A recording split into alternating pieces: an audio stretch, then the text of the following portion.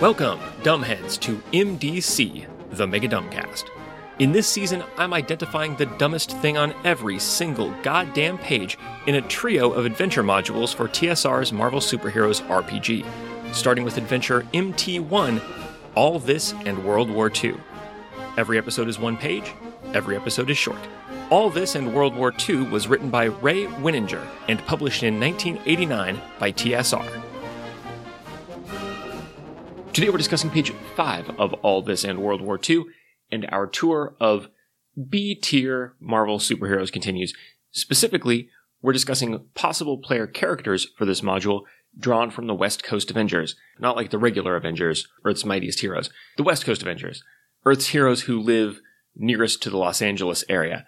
Yesterday we talked about the Vision, a well-known kind of core member of the West Coast Avengers team. We learned all about his superpowers. We learned about his weird trick of getting solar energy shot into the little jewel on his forehead to power up. We learned his extremely tortured backstory as it relates to the android Human Torch and Simon Williams. Soap operas have nothing on comic books when it comes to weird relationships. Like the Vision is on a team whose roster also includes a dude with the same body and a dude with the same brain, and they're two different dudes. But anyway, we went through all that. We learned about Vision's extremely close, meaningful, enduring, and most importantly, salient for gaming purposes relationships with two stage magicians who live in his neighborhood named something Zarkov, I've forgotten already, as had everyone who worked at Marvel by the time this module was published. Last page also had a picture of Moon Knight and the beginning of his stat block, which continues today. And it's Moon Knight that I want to talk about, because if the author made the best of a very difficult job yesterday trying to capture the Vision at a very specific and detailed moment in his history, today the author gave up. I don't blame him. I give up all the time. And clearly the timing of this module was just the worst in terms of comic book continuity, as we will see again and again. But this is a particularly unfortunate case. I'll just take you through Moon Knight, and this is starting back on page 4. Moon Knight, alias Mark Spector. We get Moon Knight's stats, which are pretty middling. Moon Knight is sometimes thought of as one of Marvel's Batman analogs, but that comparison is really not favorable to Moon Knight. He has a fighting rank of Remarkable, 30, which is very good. Don't get me wrong, it's very good compared to regular people, but like, the Vision has Remarkable fighting. Remarkable is kind of like the minimum level you need not to immediately get your ass kicked if you're surrounded by 2 or 3 trained combatants and you're wearing a big grabbable cape. It's kind of like the entry level for superheroes who engage in fisticuffs. Hardly Batman level, and that's one of Moon Knight's best 3 stats. Most of this other stuff is excellent, which is 20. He has Psyche at Remarkable, 30, which means he's got willpower and presence. You know, he cuts an intimidating figure, but he's not striking fear into the heart of a city. I think he could strike fear into the heart of a mid-sized town, somewhere smaller, somewhere a little less jaded. Maybe he could strike fear in the heart of New Rochelle, somewhat of a more timid New York State locale. Famously the home of Robin Laura Petrie, from whose surname we derive the word petrified. And then the other stat in his 3-way tie for first place is his resources, which is just like his money and his wealth. That is also Remarkable, which is good. I mean, listen, does Remarkable resources sound pretty good to me about now? In real life, it sure does. But that's not Batman money and that's not Tony Stark money. Totally different weight class. Like, Bruce Wayne is from one of the founding families of Gotham City. He's a CEO, owns all kind of companies, he can get whatever he wants, and he goes to all these like black tie events. He's in this rarefied social echelon, so he's not just rich, but he's glamorous.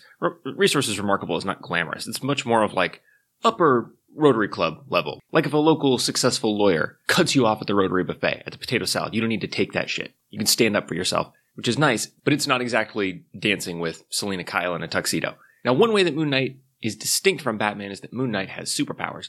Quote, power boost. When the moon is in the sky, Spector's fighting, strength, and endurance are raised to incredible, his agility is remarkable, and his health rises to 150. Okay, now we're talking. So, moon comes up, the key stats get a boost. Now we're talking about somebody who could hold his own with a Batman caliber fighter, at least. Unfortunately, Moon Knight does not grow wealthier under the light of the moon, but I would play that character, and I think I would call him Werewolf of Wall Street, who, contrary to popular belief, does not lose his human conscience and reason under a full moon, but just has a big windfall under a full moon and consequently ends up doing extremely a lot of coke. But anyway, if you think it's as simple as the moon making Moon Knight more powerful, you don't know comic book minutia. Quote, this increase occurs as soon as the moon is clear of the horizon and lasts as long as it is in the sky. As it is the rays of the moon that give him the added power, a new moon or eclipse will not trigger the transformation, but being inside or underground will not prevent its effects. So this is an obscure metaphysical equation that we've got going on here. It's the light of the moon, the rays of moonlight, that make Moon Knight super strong, also know how to fight better. You know, harder, better, faster, stronger. The Daft Punk suite of superpowers. But if it's a new moon, or if it's an eclipse, then no moonlight, therefore, Daft Punk powers remain inert. You remain as hard, good, fast, and strong as you were before. Similarly, if the moon is still touching the horizon, no powers. Because you can see it, but it's not clear of being obscured by the Earth. Moon Knight's really got to pay attention here. If he starts engaging in any crepuscular crime fighting, he's prone to get into a fist fight with some kind of superpowered foe and expect to be super tough, and then he gets clocked. And he's like, what the fuck, Khonshu? Why have you forsaken me in my hour of need? And Khonshu, who's his patron deity, Moon God, is like, I am sorry, Moon Knight, but as you can see, the moon is touching base. No superpowers while the moon is touching base. Those are the moon rules. However, despite this very persnickety situation vis-a-vis super strength and the moon, Moon Knight can go indoors or underground, and there's no problem. The rays of the moon don't need to reach him. I guess they just need to reach Earth. Well, I mean, he doesn't have superpowers while the moon is up on the other side of the planet. Does a cloudy sky block the moon enough to deny Moon Knight his superpowers? I have no idea. There are a lot of permutations here. This power write-up could go on indefinitely, as could this podcast. But we have to move on because Moon Knight, in addition to superpowers, carries some shit around. Quote, 10 throwing darts, range 5 areas, good edged damage. Good damage is a misnomer. That's good as a 10. I don't know offhand, but I think we're talking about something akin to lawn darts here.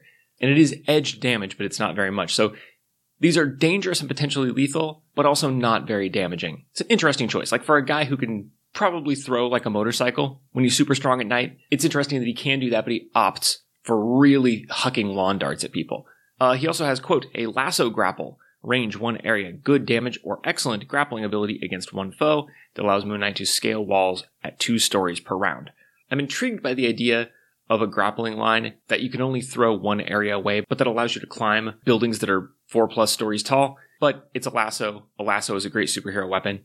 No complaints from me. You just don't see a lot of cowboys like swinging across the skyline with their lassos, is all that I'm saying. Finally, Moon Knight has, quote, a bola, range 3 areas, typical blunt damage or good grappling. Typical damage, obviously pretty weak. Potentially a fun option, though. Just like the lawn darts, which are not very damaging, but it just would be fun as a superhero to throw lawn darts at a supervillain. Similarly, the bola, which is this, cool weapon with like the 2 balls on the cord, and then you throw it and like tangle somebody up, tangle their feet or whatever. I think there's a certain joy, a certain elegance in the dichotomy in that ranged entangling attack, wrapping up somebody's feet, knocking them over, versus the other use of the bola, which is to just straight up huck it at somebody's head and watch those little balls just like bounce off the back of their skull. Something very comic booky and fun about an elegant weapon employed for silly violence. There's something of the boxing glove arrow in using bolas as a thrown blunt weapon. So anyway, that's what Moon Knight has going for him equipment-wise. He's got some firearm skills, acrobatics. It says here that he's a skilled financier, although again, obviously no Bruce Wayne. Then we get this interesting little snippet, quote, contacts. Moon Knight has a small array of followers, including Marlene Alrod, Bertram Crawley, and Rick and Ray Johnson. And that's it. No description of who these people are, what they do, what his relationship is to them, where he met them. Just names. Which initially I thought, this seems like a waste of space because, like, at least we know that the Zarkovs are stage magicians, right? We're never probably going to interact with them and we don't care about them, but at least we know the Vision knows stage magicians. If there were some weird player character scheme where we needed a rabbit for some reason, whoever's playing Vision could look at his write-up and be like, aha, apparently I have some best friends who I've never interacted with before and will never interact with again, but they're stage magicians, let me go borrow a rabbit. There's at least a hint of how they could be useful. These are just names. But then I kind of started thinking about it. A lot of times in role-playing games, when you define your contacts at character creation, they kind of fall flat because you don't know how you're going to play the character yet. The events of the game haven't really picked up yet. You don't know who's going to be useful, who's going to be interesting, who the GM's going to have a good time performing, who the players are going to latch onto. So you end up kind of investing character generation time. And that very definition kind of makes them fall out of the game sometimes. It might be more interesting just to start with a list of names of contacts and then figure out who they are in play. Like I would love to have on my character sheet, I have a small array of followers, including Baroness Donatella Ambergris, Manny the Ham, of course, the Sisters Dufresne, and Gunnery Sergeant Helga O'Hurley. And who are they? What do they know? What do they do? What's my relationship to them? No fucking clue. Just at some point, something's going to come up in the campaign, and I'm going to skim my character sheet and be like, aha, this looks like a job for black market rabbit dealer Manny the Ham. Anyway, this entry closes with the background of Moon Knight, which I'll summarize for you. He's a mercenary. He gets killed keeping another mercenary from robbing an Egyptian archaeological site. The Egyptian god of the moon, Khonshu, brings him back to life, or at least Moon Knight thinks that's what happened. And so Moon Knight, devotes his life to Khonshu, creates his whole persona based on Khonshu, and goes out and does Khonshu's business all over town. As always, a low-rent Bruce Wayne, right? An Egyptian deity crashed into the window of his study one night, and he was like, aha, I will strike fear into the hearts of the criminals of New Rochelle by dressing up as whoever the fuck this guy is. We get brief mentions of Moon Knight's other two identities, which he has abandoned by this point. Cab driver Jake Lockley and millionaire Stephen Grant. It says he used, quote, Grant's money to fund his crime-fighting career. I'm sure this made some kind of comic book sense in the comic books. I am personally unclear about developing a millionaire character, like you're at Second City or whatever, and then once you really inhabit your millionaire character, transferring the millionaire character's money to your own real bank account. I'm very hazy on the math there, but that's like an amazing life hack if you can work it out. And then we get a whole bit about the statue of Khonshu. So Mark Spector came back to life under the statue of Khonshu, devoted his life to Khonshu, and apparently took the statue home, because it says, quote, tired of juggling several identities, Spector finally retired his other selves and sold the statue of Khonshu. When the buyer sought to turn the statue toward his own evil ends, 3 ancient priests of Egypt called upon Spector to rescue the statue and retake the mantle of Moon Knight, which he did, earning the honor of hosting the spirit of Khonshu within his body. So, he took the statue, he sold the statue, the person who bought the statue started doing evil things with it, so he went back and got the statue again and brought it back home, and then Khonshu decided to favor him with superpowers and possess his body. And then here's the final paragraph of Moon Knight's entry, quote, recently the spirit of Khonshu departed Spector's body, beginning another chapter in the story of Moon Knight. You can hear the author tearing his goddamn hair out. Just recently in the comics, like a couple of months ago, in West Coast Avengers number 41, in one story, this entire fucking entry was rendered useless when Khonshu decided to go do God stuff by himself, leaving Moon Knight without any superpowers regardless of the precise location of the moon. So Moon Knight loses his superpowers, he stops being possessed by Khonshu, which is also here in this background, and, though it's not mentioned here, he also leaves the West Coast Avengers.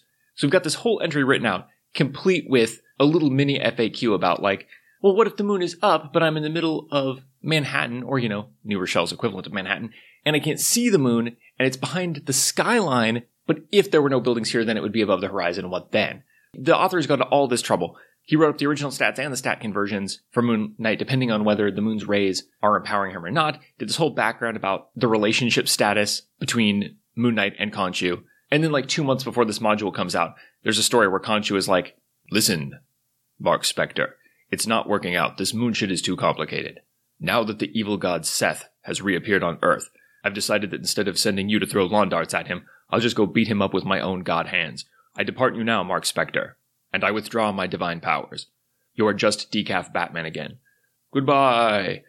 And then Moon Knight was like, well, fuck. I was already barely Avengers status, even B-Team West Coast Avengers status. If I'm losing the superpowers too, I feel like maybe I better just move down a weight class. So he quits the West Coast Avengers.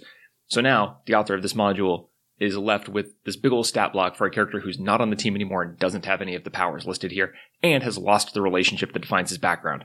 But we've still got a picture of him, layout is done, so what the fuck? Let's put a paragraph at the end that says, quote, recently the spirit of Khonshu departed Spector's body, beginning another chapter in the story of Moon Knight.